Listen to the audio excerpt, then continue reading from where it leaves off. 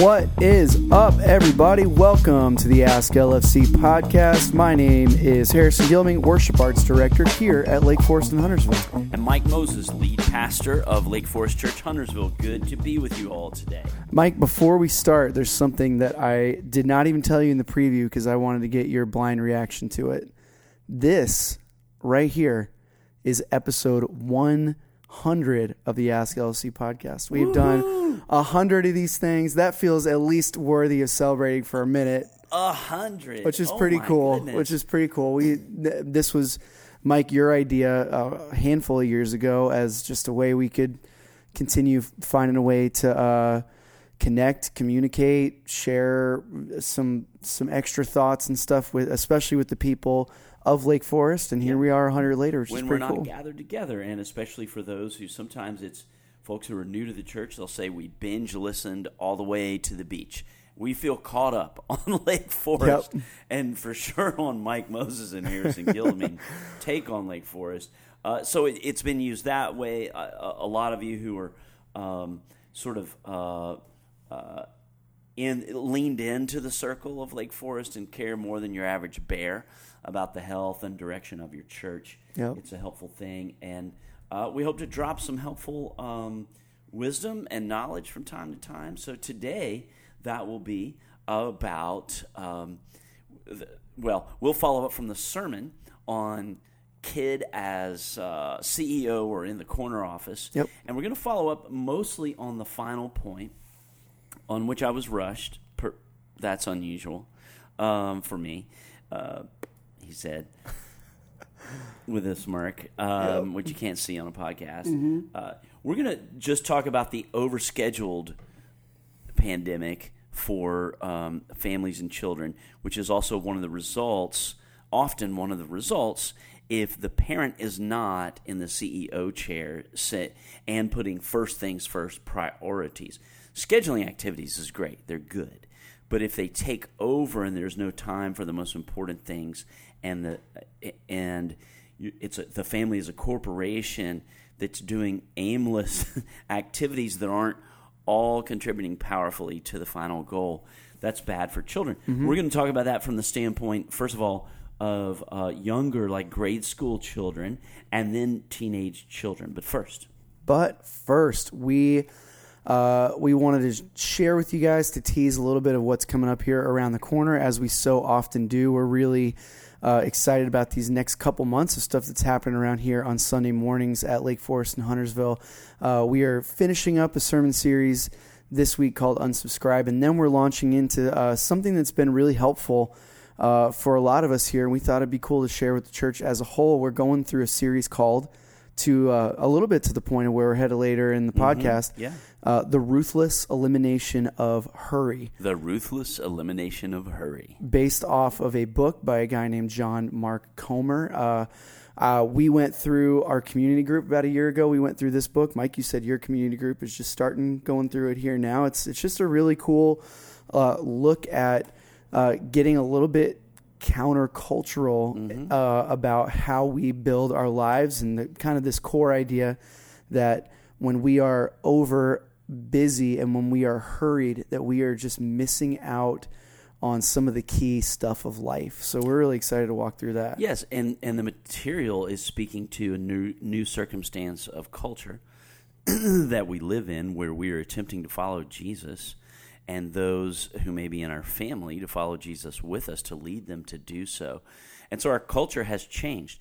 God's prescription for those things has not changed. And so there's a great exposition of what hurry looks like today in a person. And then in the end, it's leaning into time-worn, biblically based practices to have an unhurried life that allows time for what's most important and powerful spiritual growth, things like silence and Sabbath, and et cetera. So our community group just started. We're going to make that our fall study. We've got a study guide out of that book, and we had our first meeting about it last night, and everyone was leaned in. In our case, we're almost all empty nesters, and so I've read books and Angie and I have thought hard about what does Sabbath mean with preschoolers running around our house in diapers. What does Sabbath mean with grade schoolers and their schedule? What does Sabbath mean with teenagers and college students? Our group is like, we're looking forward to readdressing biblical principles of Sabbath, of simplicity. Most of our group, empty nesters, they're also at their highest earning power of their life at that point in their career. What does simplicity mean for us when we're no longer paying for college? Yep. You can dream about this, Harrison. One day. Just close your eyes for a moment. One day. No longer paying for college, and for us, filling up 2 high school football player boys for 4 years of grocery expenses, etc. So simplicity for us will be a new thing we're looking for. How did it go when? So I actually strongly recommend, if your community group or men's group has not yet chosen a curriculum for the fall, love for you to track, because I think it'll make your Sunday morning experiences more powerful, and then the Sunday morning content may make your small group experience more powerful. How did that go for your group? It was really good. This was actually during the days for us. We were still meeting at the time over Zoom, because this was a little over a year ago that we went through this, and it was kind of we're figuring out, should we meet back in person? It was actually really cool for us as kind of a foundation, lay some groundwork for what life was going to look like now for us. So I feel like we put a couple of tools in the toolbox to get ready for, which I feel like this is just from conversations I've gleaned with people hanging out with our band and tech teams and stuff, the people we interact with on Sundays. There's definitely like a relearning curve of like, okay, that's a good way it feels to like say we it. had Yeah. we had like 2 years off of a lot of our extra stuff other than the essential things. So now, if you have kids, all the sports are back in full swing, school's back in full swing, all of our activities and softball leagues and all the stuff that we do, everything is back all at once. So it's like, okay, how do we re-engage with this stuff in a healthy way? That's where it's been helpful for us. Well said. During the shutdown, Angie and I made time for a new thing. We would drive within 100 miles, as you know, and hike for a whole day, once a week, sometimes for an overnight. We have not done that. Yeah. I'm not sure. I think we did it a month ago. It's certainly not weekly. It's a good example. Yeah. Hey, after this sermon series, then we're going to do a series on prayer. It's going to be less about what is prayer and more how to pray. The disciples said to Jesus, "Teach us how to pray," and he met them there. We're going to look more at the skills than the knowledge of prayer. I'm really looking forward to that.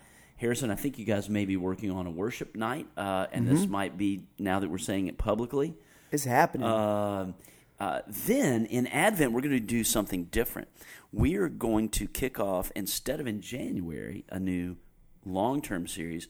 In Advent, we're going to kick off a months-long, seasons-long study through the Gospel of Luke. We're just going to go through it, section by section, and we're going to start with the birth narratives of Jesus. That's Luke. And so that'll be December, and then in January, we'll get into the early chapters of Luke, and we'll go on through Lent and Easter at a minimum. I'm looking forward to that. Yeah, it's going to be really, and something that, just a slight bit behind the scenes for those of you who care about this, even what's fun for us walking through a long book like that is that we often, all the time actually, break down what's happening on our Sunday mornings into kind of these manageable chunks we call teaching series, kind of taking 4, 5, 6 weeks going through some similar content.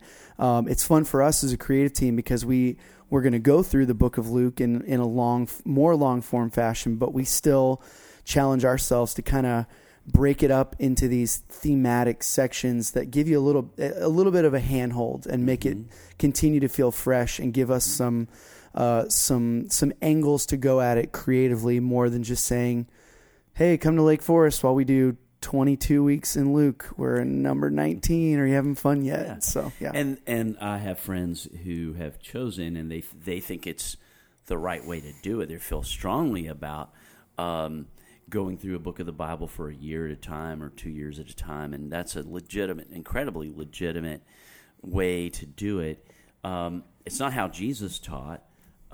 He kind of looked in the moment of what people were dealing with, and then he would pull into the Scripture what we call the Old Testament and apply it with his own teaching.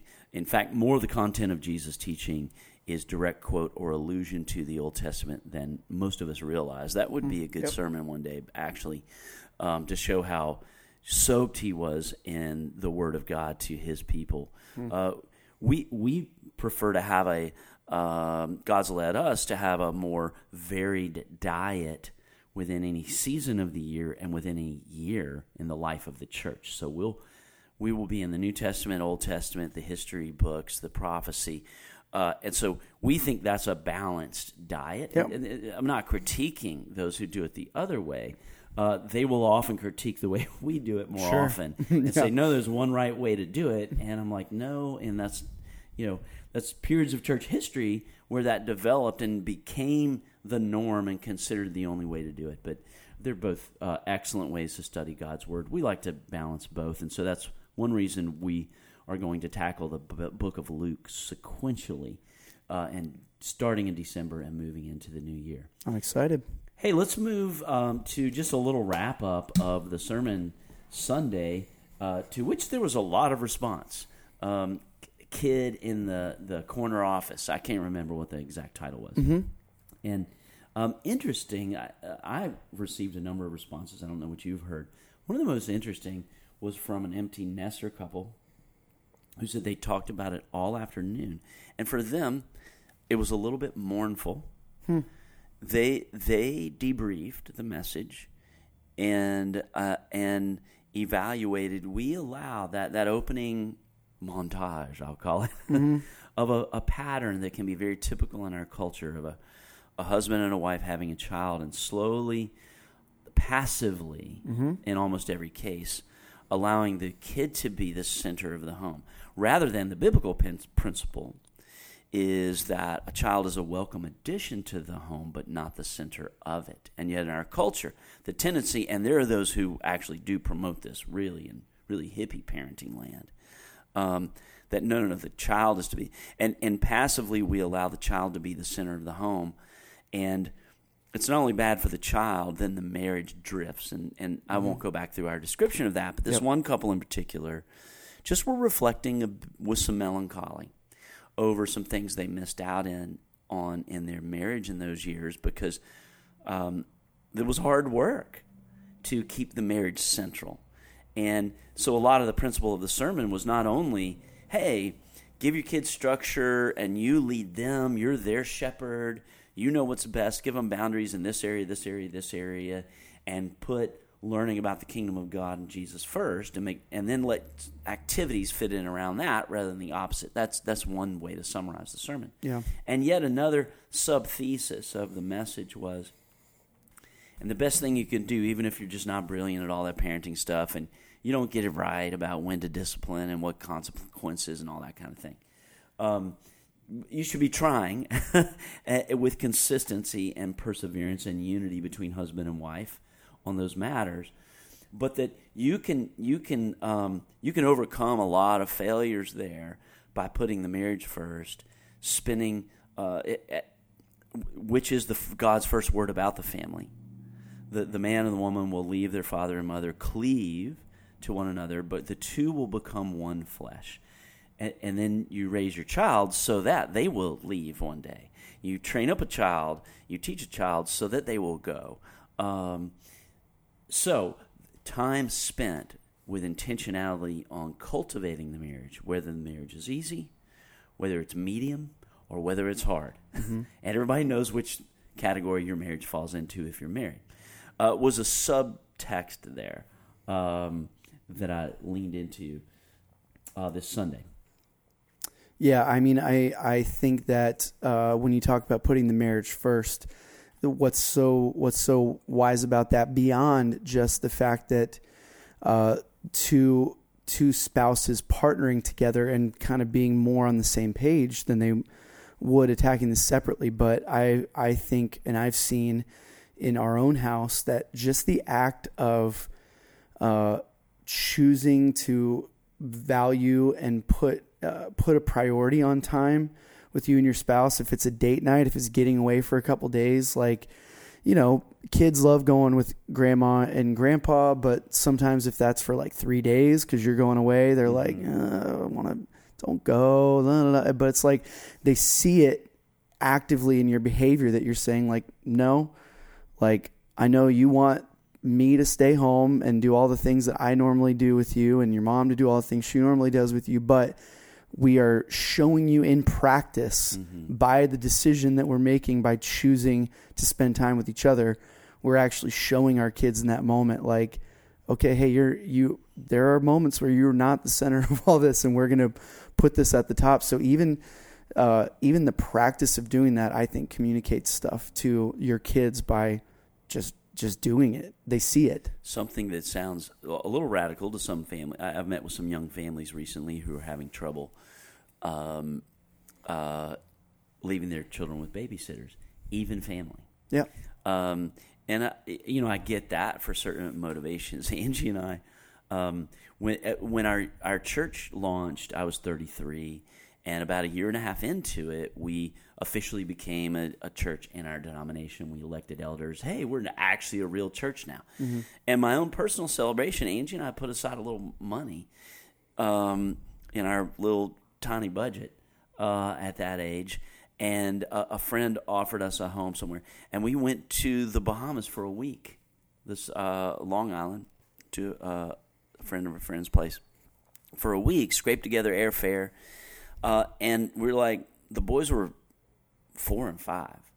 Like, they're going to be fine. We're going to scrabble together a college student or two and my parents, and they'll just get over it.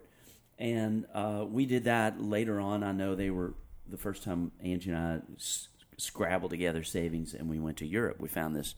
There was announced one morning in the Charlotte Observer that American Air had started some new route to Paris, and they were selling tickets for a limited time for $330. We just went and bought the tickets. Yeah.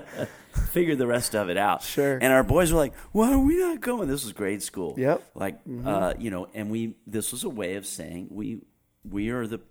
I don't know that we ever said we're the priority in the home. We might have said it that way. You know what we say to our kids? Like, we really actually say this. We're like, I promise you that your life will be better when we as me and my wife, when we get to spend time together and make sure that we're in good shape, I promise you everything else that happens is happier in this house. So like it's to your best interest that we go on dates every now and again, that we do a fun thing every now and again without you. And we do plenty of fun stuff with you, but yeah.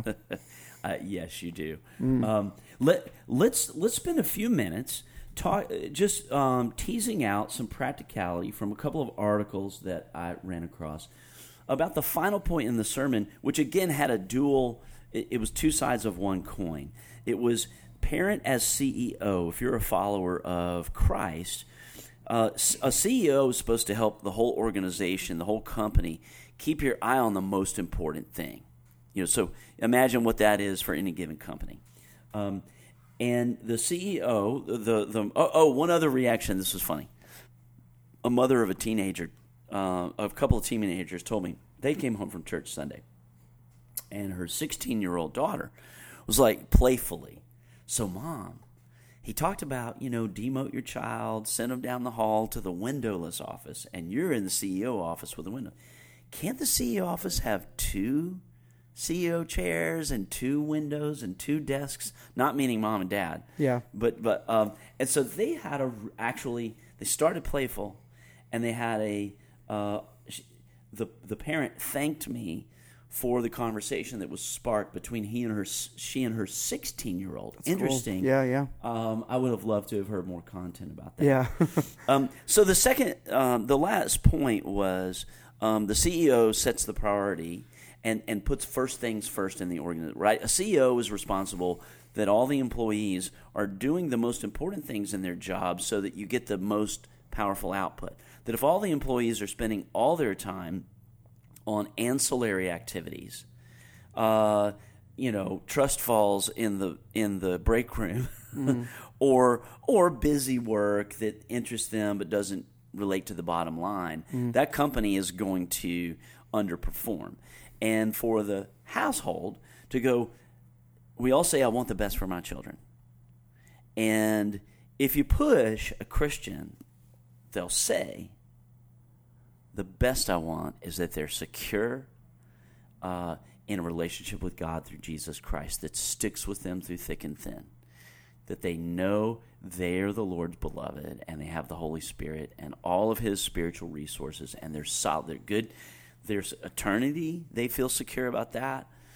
And other people, what other people think about them is not as important as what God is. That would, I don't know a Christian who wouldn't nod their head like you are right now, Harrison. I'm glad to see you're nodding your head. Yep. That would be the best. When I say I want the best for my kid, that would be the best. And yet, how many families allow activities, the schedule, the 1,000,001 activities, and different families with different children do it out of different motivations, right? Some different motivations. But how many of us allow activities to be that the center of the home and squeeze out the time that it would take and the commitments it would take in the home and outside the home for that first thing to really be first? Am I really allowing time, relationships, weekly rhythms that could actually form my child into faith? Or am I just hoping that slapping something at them and they hear a little content once will do the trick, while really all the formative time is going to activities? That was the final point. You and Emily ever have to do a refresh or hey, time for an annual performance evaluation? Do we have too many activities, too few? Yeah, we had a big spot actually. Our oldest one has grown up ever since about 5 years old. He's loved playing baseball. That's been his main thing.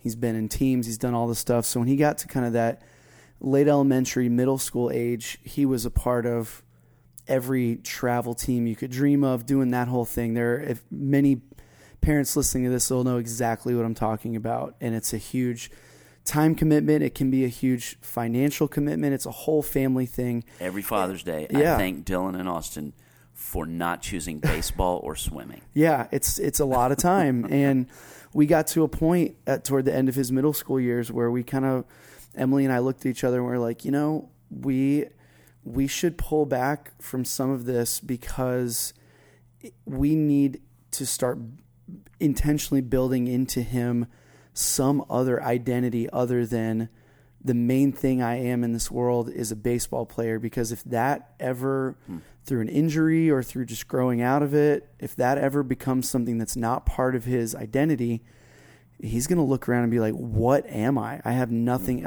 All the time, all of my passion, identity, I've invested into this one thing. So we stepped back and we completely stopped doing all the travel stuff. He played high school ball. He's now part of a college program and he's able to continue to play. We kind of, for us, honestly, we just realized that it gets to a certain point as a young man where a lot of your future as an athlete just depends on what happens when you're 13, 14, 15 and up, and how big and strong are you going to naturally grow?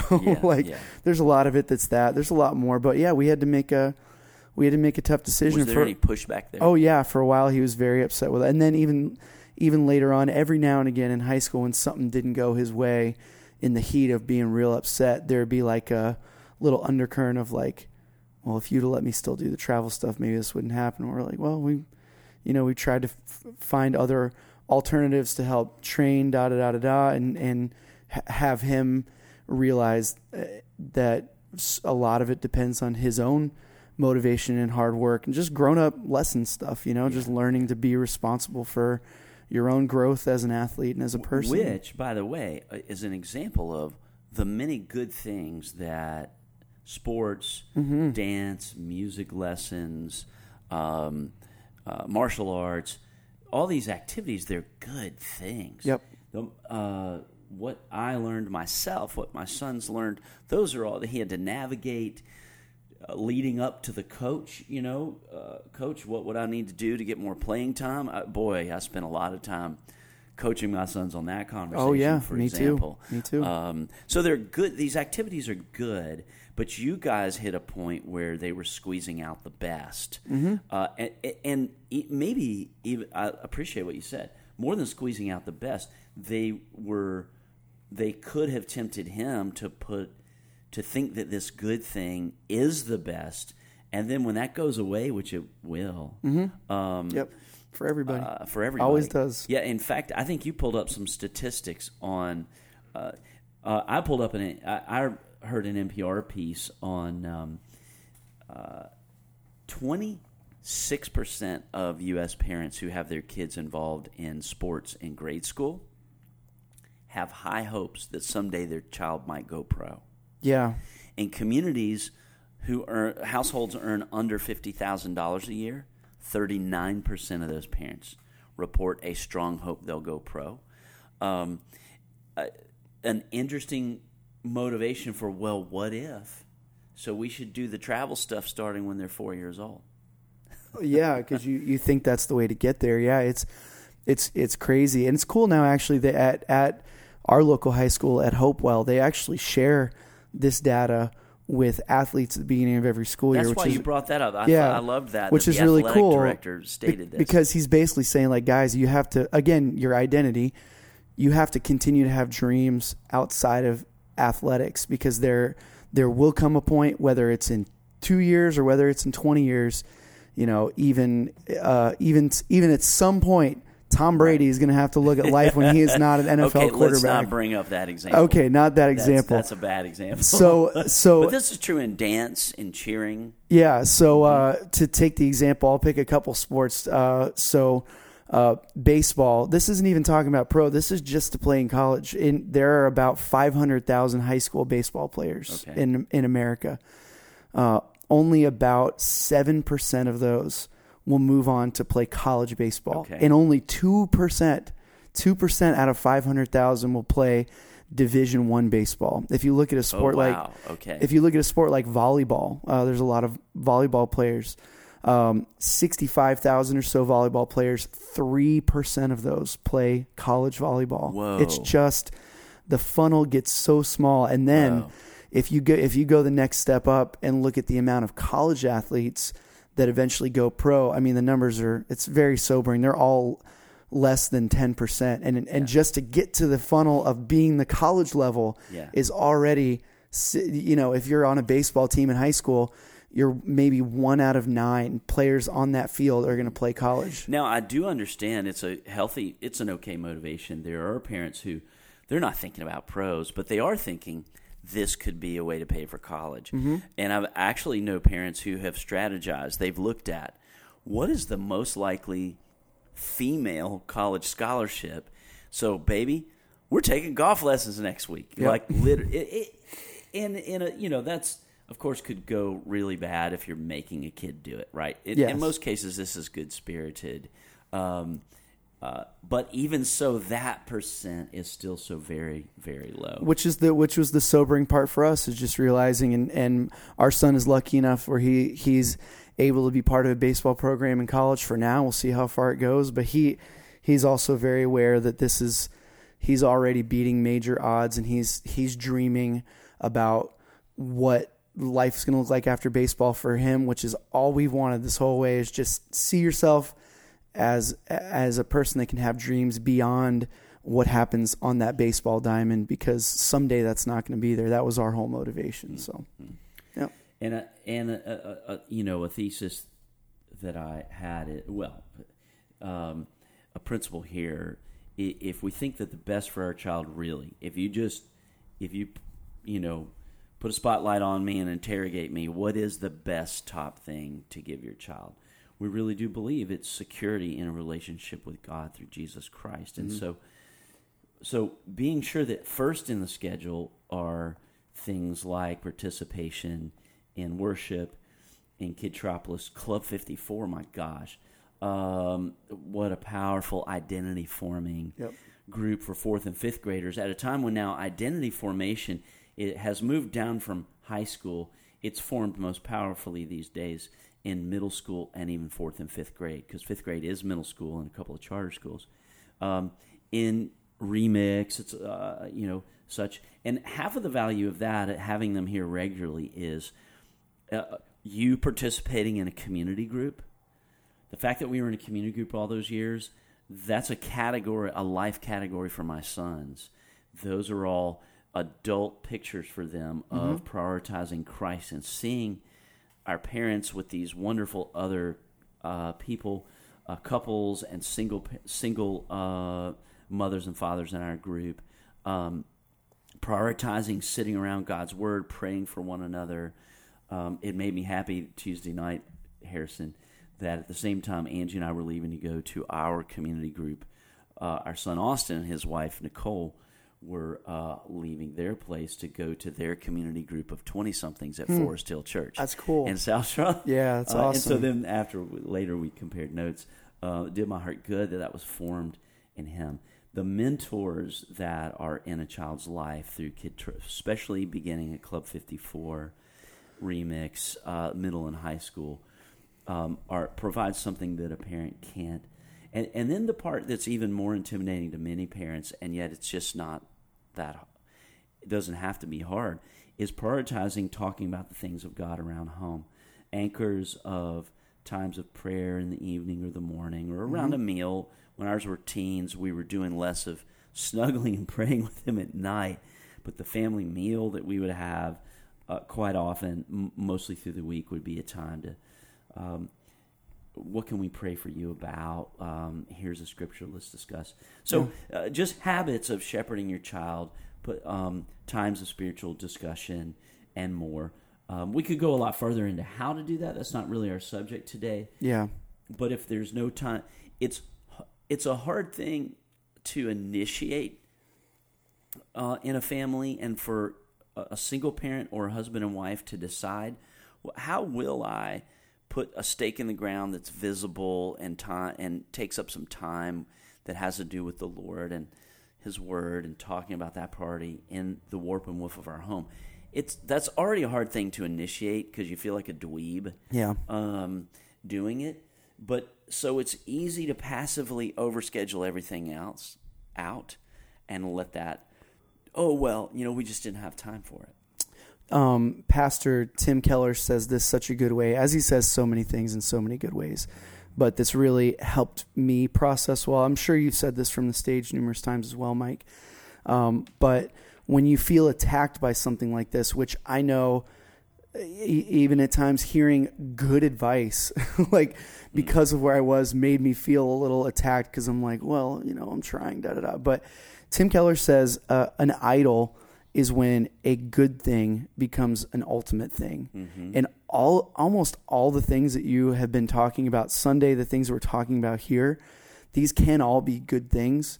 There's no attack on these things as things. Investing in your kids, investing in, we did baseball lessons. We took them to lift with trainers and stuff. There's nothing. We were finely tuned on this at the Moses house, and sometimes we go on one side, sometimes on the other of in balance or out of balance. That's the thing, is that line of figuring out, am I taking this thing that is a good thing, just like with so many areas that end up dominating our life, and this is just one of them that we're talking about, but it's just praying, discerning, finding the wisdom to know, am I letting this thing that is a good thing become the most important part of my life, or in this case, the life of our family? And that just takes a little honesty, and sometimes it stings a little to talk about it. Yeah, thank you for saying that. Let's finish with maybe some handholds, an article or two that are maybe helping us diagnose that, Harrison, what you're saying, that it might sting a little, but just helpful as a parent to go, oh, wow, is that my reality right now? And off of crosswalk.com, author Michelle Lazurek wrote an article called 7 Real Signs Your Kid is Overscheduled. And I've found some of this helpful because in today's world, kids do have more commitments than ever before. That is actually true. And we all also know that this can hinder our child's development and well-being. So here are 7 signs. I'm not going to read the whole thing, but just 7 signs your child might be overscheduled. Number 1, your child shows signs of anxiety. This was written before the pandemic. There's a lot of reasons for a child to show anxiety today, but anxiety can manifest as many symptoms: nervous energy, nausea, lack of concentration, irritability, mood swings. and kids that never get a chance to calm down and relax can grow up to have significant emotional, spiritual, psychological problems. And a quick thought by this author was, of course, this is just what we've been talking about all along. It's not very detailed here, but to, as a family, choose, and this depends on age. And when I wrote that sermon in 2003, I had a specific couple of paragraphs in there about how many activities maybe you might think of choosing per season based on the age of the child. Of course, it's less when they're younger. And just that, work with your child and pick a couple of activities, but help them to say no to every activity. But that's the parent's responsibility to kind of give them choice, agency. Hey, do you want to do, whatever it is, dance or karate this fall? And then we'll choose again in the winter. That's just a small example. I thought this was a great suggestion because anxiety is so prevalent. This is a way to shepherd a child's heart spiritually. If they're feeling anxious and your child's feeling anxious, is to just tutor them and go, you know what? God's word says something to do when we're feeling anxious. And you could write out this verse and put it on the refrigerator, 1 Peter 5:7. Cast all your anxiety on God because he cares for you. And you just have conversations with your child. Oh, I'm sorry you were feeling anxious on test day. Let's say this again here, and you can say that when you feel that way when the test starts. When the teacher says, okay, time to start the test, the timer's starting, you can say 1 Peter 5:7. I'm casting all my anxiety on you, God, because I know you care for me. That's an example of a targeted, in the kid's real life way to shepherd them spiritually, to lean into God. A second sign that your child may be overscheduled is your child has misplaced priorities. You addressed that quite a bit there, Harrison. Kids that are overscheduled can become obsessed with all the fun activities they do, so that they sometimes neglect schoolwork and other things. There's nothing wrong with your kids doing activities, but the parent must set the priority of schoolwork, and then I would add spirituality. Help kids prioritize effectively by putting fun in its proper place, etc. Do they see fun and unscheduled fun modeled in the parents' lives? Oh, wow. Okay, a third sign that your kid may be overscheduled is your child is a perfectionist. While sports performance is important for those who commit to being part of a team, kids that are overscheduled sometimes don't draw proper boundaries when it comes to doing their best versus not being so hard on themselves. Additionally, adults who overschedule kids have a warped view of time. They believe a child's success hinders on whether or not every minute of that child's life is spent doing activities that'll teach them to grow. It's a skill they can use later in life. And kids who are trained by coaches for a large part of their time learn to earn the approval of authority figures. This doesn't bode well for overscheduled children, especially those that are Christians. Christians follow a God who loves his children no matter what. And we might have eventually that kid may have a tough time understanding God's unconditional, unmerited favor. So help overscheduled kids understand not everything in life has to be earned or perfect. Spending time with no other goal than just being together will help them understand their value is not based on whether every minute is scheduled, but whether their time is spent being a good human, being loved by God and loving others. A fourth sign that your child may be overscheduled is your child is overly fatigued. We talked about that a little bit in the sermon, and I think we all understand that. That relates to the point in the sermon about the example of if the parent is the CEO, they set the bedtime. First of all, for the parent's good, so you have some time to recharge yourself and or reconnect with your spouse, and then for their good, so they're not exhausted. And that takes work. The kid will push back, just like you got pushed back on travel baseball. Yep. Number 5, a sign your child may be overscheduled is your child suffers from frequent illnesses. Of course, there are many reasons for that, but that's one. This one, number 6, your child is hesitant to attend activities. That might be a sign they're feeling burned out. And that might be a sign if they're hesitant in any one or more activities to just bring it down to one. Figure out their passion, direct them to that, figure out their boundaries. They may be Yeah. So 7, I thought this was interesting. Your child may be overscheduled if they complain about being bored. When kids are overstimulated, they don't know what to do with themselves once they actually have nothing to do. It's interesting, yeah. I thought that was really counterintuitive to me. Kids will chase after what's modeled for them. As adults, when we have nothing to do we fill our time staring at our phone, or seek to spend time being in one another's presence, God's presence, or just quietly reading a book, and showing kids what a free life looks like. Yeah. Although society may dictate overscheduling as the norm, we can choose a different life.